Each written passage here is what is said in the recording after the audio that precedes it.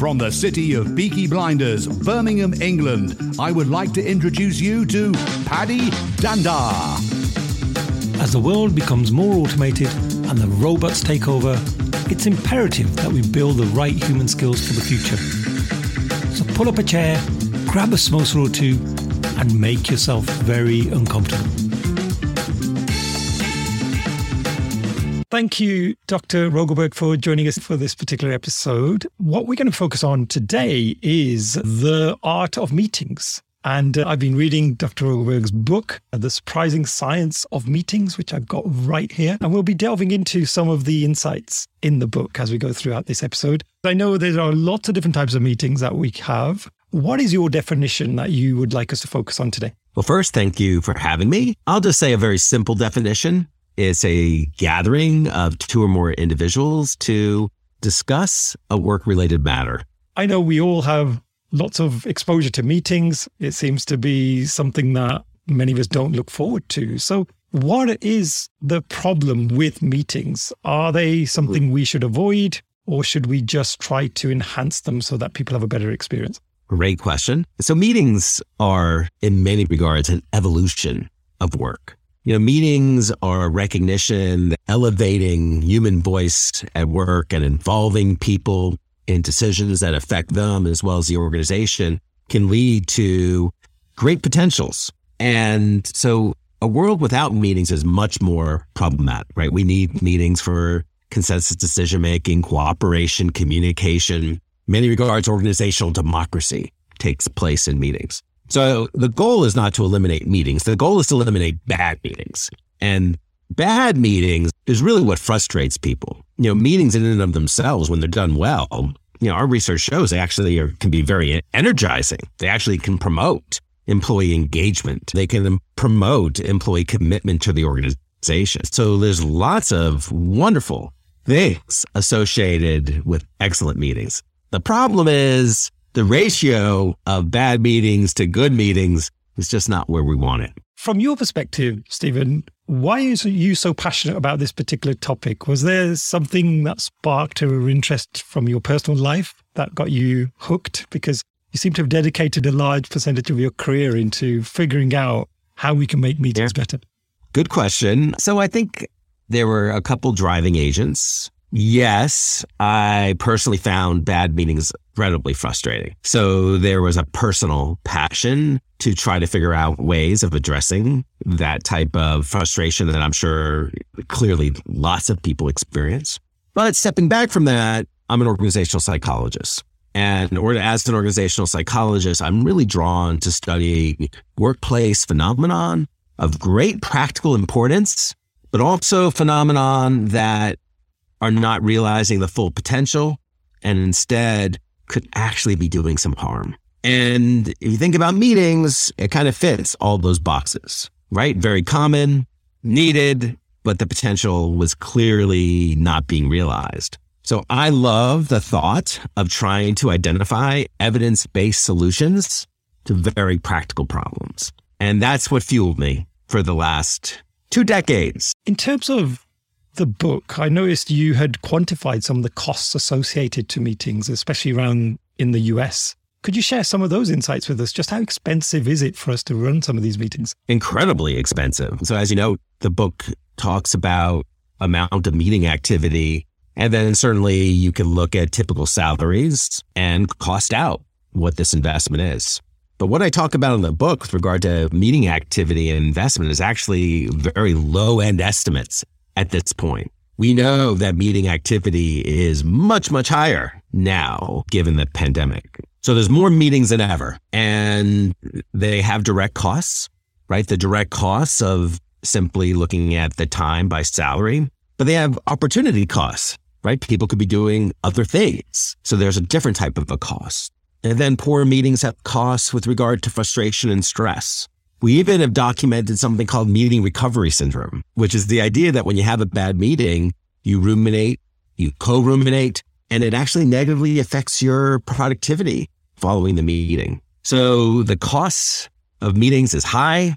The cost of bad meetings is really high. So, Stephen, in the book, you've focused on lots of different elements, everything from the length of meetings through to the content, through to the mindset of a meeting leader. Could you share some of the insights from the book, some of the chapters in there that particularly resonate? That's a big question. I liked every chapter. It's like a child. Every chapter is a child. You love all your chapters just as much. But I'll share a couple things. So first, I think the whole notion of how long a meeting should be is fascinating, right? Typically, our meetings are an hour. And why do you think that is? Why are our meetings typically an hour? What do you think? I'm blaming Microsoft Outlook for that because that's the option, isn't it? Often. That's right. It's like an artifact. And that's not a good reason to have a meeting for an hour. So I'm really intrigued by this idea of, well, how long should a meeting actually take? Right? Let's be intentional and thoughtful and actually make a choice and not let Microsoft or Google make the choice for us. Especially given something that the researchers identified called Parkinson's Law, which is the idea that work expands to fill whatever time is allotted to it. So magically, if a meeting is scheduled for an hour, it will take how long? 1 hour. But at the same time, if we schedule a meeting for 35 minutes or 20 minutes, we'll get it done, right? That's using Parkinson's Law to give time back. We also know from the research that dialing meeting time back a bit creates pressure. And that pressure actually creates more focus in meetings and led to even better outcomes. So that's one thing that the book talks about. The second thing I'll just tee up is there's a chapter that was controversially called Agendas Are a Hollow Crutch. You know, if you open most books about meetings or you examine a training program on meeting, they always say, have an agenda, have an agenda, have an agenda. Well, interestingly, research on agendas is quite equivocal. You know, having an agenda in and of itself really doesn't do all that much for meeting effectiveness. And if you stop and reflect, that's actually not a surprise. A good deal of agendas are just recycled meeting to meeting. What matters more than just having an agenda is how did you create it? Did you seek input from others? Is it really relevant to other people? Is it important? And most importantly, how did you facilitate completion of those agenda items? So the science can really shed some light on some really intriguing issues associated with meetings. But how would you like to hear about an innovation in agendas? Curious? Absolutely. Yes, because I have to agree with you. I have seen many meetings where it's the same old stuff. There's an introductions section. It's maybe 1 or 2 points in the middle and then the Q&A at the end. And it just feels very repetitive for sure. Yeah, it doesn't feel inspired at all. Mm-hmm. So here's an innovation in agendas. Instead of framing your agenda as a set of topics to be discussed, consider framing your agenda as a set of questions to be answered. By framing your agenda as a set of questions to be answered, now you really have to think, like, why are we actually meeting? What are we trying to achieve? By framing agenda items as questions, you have a better sense of who you need to invite, the relevance to the questions. You have a better sense if the meeting has been successful, the questions have been answered. Questions serve to create an engaging challenge for people that can drive focus. And if you just can't think of any questions, what does that likely mean? Do we need the meeting at all? Exactly. So you can see, I mean, meeting science applied can very much make meetings, the ratio of bad meetings to good meetings, much more favorable for the organization and the leader. Yeah, no, I love that. I think that's such a great way to do it, actually, having those statements converted into questions, because it just gets people in a different mindset. There's an expectation in that you're here to help answer these, right? Love that. Exactly. And so in terms of the preparation for a meeting, what are some of the key steps that we should take there? Because I guess even to formulate those questions, there's a certain thought process that we must go through. What would you recommend that? So often leaders don't forward the key topics that are going to be discussed, but then often it's the case that even if they do forward the key topics, it's not necessarily really clear what the nature of that conversation is. So, going back to what we just chatted about, when you forward questions, people can't help but kind of start answering the questions in their head, right? So just seeing the questions allows for some of that thought to occur before the meeting. The other types of preparation that are needed, obviously, if there is some reads that need to be done, trying to do them in advance is really critical. This is much easier to do once we start dialing back meeting times, right? Because now people will have that available time. Furthermore, if we stop scheduling, meetings back to back to back with no intervals in between, that could help with some prep time. So in my ideal world, if meetings are 20 minutes or 50 minutes, so then you have 10 minutes between your next meeting, so you can actually review some of the content, to get ready for your current meeting. And then, another practice in terms of preparation is something that Amazon often does, which is they build preparation into the meeting itself. So basically, given how busy people are, expecting them to prepare before a meeting might not be realistic. So let's make the first 10 minutes of the meeting prep time, where everyone sits and reads the materials. And then there's a vibrant conversation. It's a nice practice. And leaders often love it because now they know everyone has actually done what was needed to be done. In your book, I love chapter 4. So chapter 4 is all about meet for 48 minutes. So that's a really interesting chapter. Could you tell us a little bit of the thinking behind the 48-minute meeting? And also, I know you've mentioned in there an example from Marissa Mayer, who's the ex-CEO of Yahoo, and she even goes as far as having 10-minute meetings. So just interesting to hear some of the thought process around those different variations. That chapter was supposed to be provocative in saying, start making choices. Start making choices about how long you should meet. And, and that's a theme of the book in so many regards, is we tend to not think much when we call a meeting. Instead, we just take people's time. We tend to recycle practices that we ourselves have experienced. So the theme tends to be that there's an absence of intentionality that goes in when you're doing a meeting. And there's often an absence of stewardship. And stewardship is the idea that you want people to attend your meetings to feel like their time was valued, that you were a good steward of their time. When you're a good steward of time, the thought of people leaving your meeting saying that was a waste is so uncomfortable to you that you plan a thoughtful experience. And interestingly, we adopt a stewardship mindset every time, basically, we meet with a key boss or a key stakeholder, because we would never want those people to leave the meeting saying that was a waste. But it's often the case that we're meeting with our team or peers, we just don't seem to have the same stewardship or intentionality. So that chapter was really just trying to get people to start acting with intentionality and stewardship when making the choices of how long a meeting should be. And so it's the idea that if you're trying to accomplish A and B, well, how long should that take? Think about it. Maybe it should only take 15 minutes, but give it some thought. You can always schedule more time if needed, but I like the idea of taking the challenge of dialing meeting time back, elevating stewardship, and have a productive meeting, but with another outcome, which is giving people the greatest gift that they desire, which is a little bit more time. Got it. And what I love, actually, you mentioned in the book about as a meeting leader, sometimes you can be forgiven for starting the meeting late, but never end late, which is a great tip. I gave that tip to my boss the other day because she was running a little bit late, and I made the point to her. I said, just make sure we end on time, because otherwise this audience will not forgive you for that. And even she took that on board and found that really fascinating. That was a great little insight. Yeah, no, you're so right. That was a great summary. And yeah, when you call a meeting, you've in a sense created a contract of sorts with your attendees. And part of that contract is when it starts and when it ends. And while there is a little bit more forgiveness around starting late, not a lot, a little bit more, but ending late, people detest that.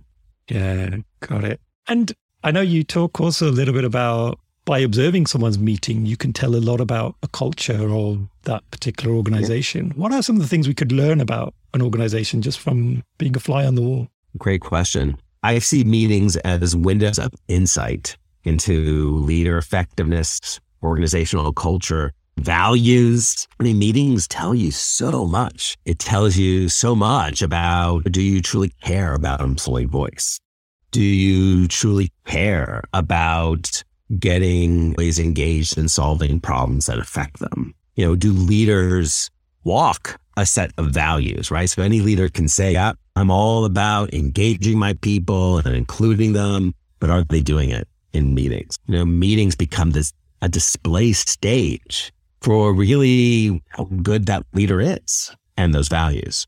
So meetings really they're just rich. They are so rich with information. In fact, some of the new speeches I've been doing, I've really framed meetings as a potential competitive advantage, right? So we know so many organizations are wallowing in bad meetings. So if you're that organization that can make your meetings effective, that promote innovation, you can actually differentiate yourself from your competition. Improving your meetings can actually become competitive advantage. Furthermore, having good meetings leads to a more engaged set of employees. We all know how important engagement is. So we can often think about fixing meetings as a way of decreasing frustration. And I get that. And I believe in that. But fixing meetings is really an opportunity. It's an opportunity for a leader and an organization to reach new heights in their effectiveness and ability to engage and retain their people. Yeah, that's a really good point. I was just thinking there for a moment, wouldn't it be great if an organization were to post a short video of a random meeting at the time at which you hire new employees, and for those potential employees to get an idea of what it's like actually working there? I wonder how many people would actually still take the job. Yeah, that's the problem. Yeah, that's going to be the challenge, because sadly, so many people run their meetings so poorly. And then another little interesting twist on that is the research generally shows that when you survey people leaving a meeting, there is someone who leaves the meeting saying that was a good use of time. And who do you think that is? Only the guy who set up the meeting, I'm guessing. The leader. Yeah. Right? The leader has this artificial impression that the meeting was more positive than everyone else. So there's this disconnect. Now, when the leader thinks it's good, everyone else thinks it's bad, but if the leader thinks it's good, they're not going to be very motivated to change. And that's part of the problem. Got it. So very quickly, Stephen, I know there's so much goodness in the book, but if you had to really pin it down to a handful of key tips for people, what might be some really practical things that people could do immediately to make their meetings so much more enjoyable? So first, I would say, do the question-based approach. Think carefully about how much time the meeting should take. Think very carefully about who you would invite to the meeting. Who really needs to be there? First, who can you just keep in the loop, right? Afterwards.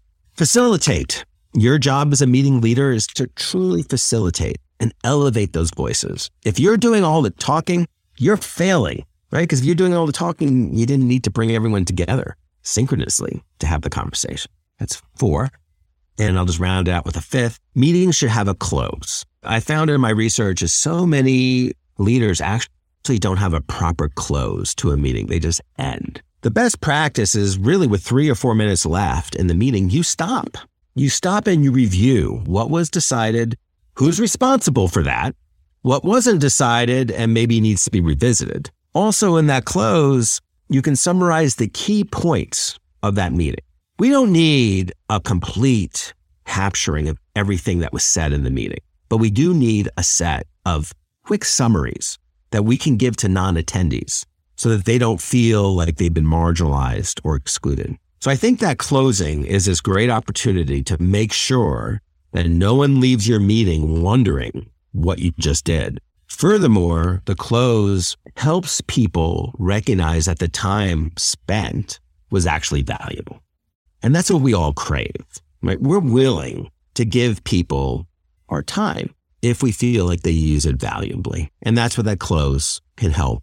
Thank you so much, Stephen. Talking about using time that is valuable. I hope this episode was of value to people out there. It certainly was for me. I just want to say one thing about your book. It's refreshing to see that it's such a nice read in terms of it's not about 500 pages long. It's digestible, and maybe that was done intentionally, I'm not sure. But for me, it's so refreshing to be able to just pick up a book and literally read it within a week or so, because I'm a very slow reader.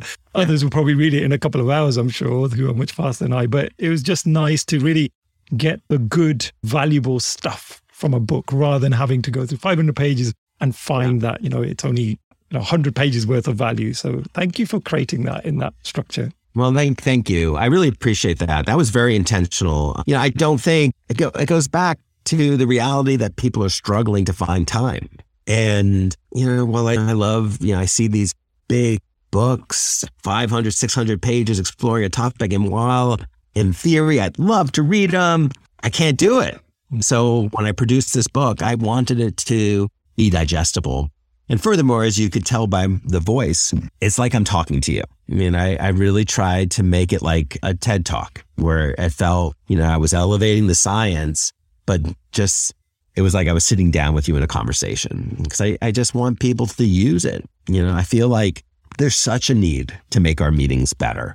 And I just hope that this book is a part of that journey to elevate time, give time back, and through both, just help people thrive and organizations thrive. Oh, fantastic. What a lovely way to end. So thank you so much once again. Oh, cheers. Thank you so much.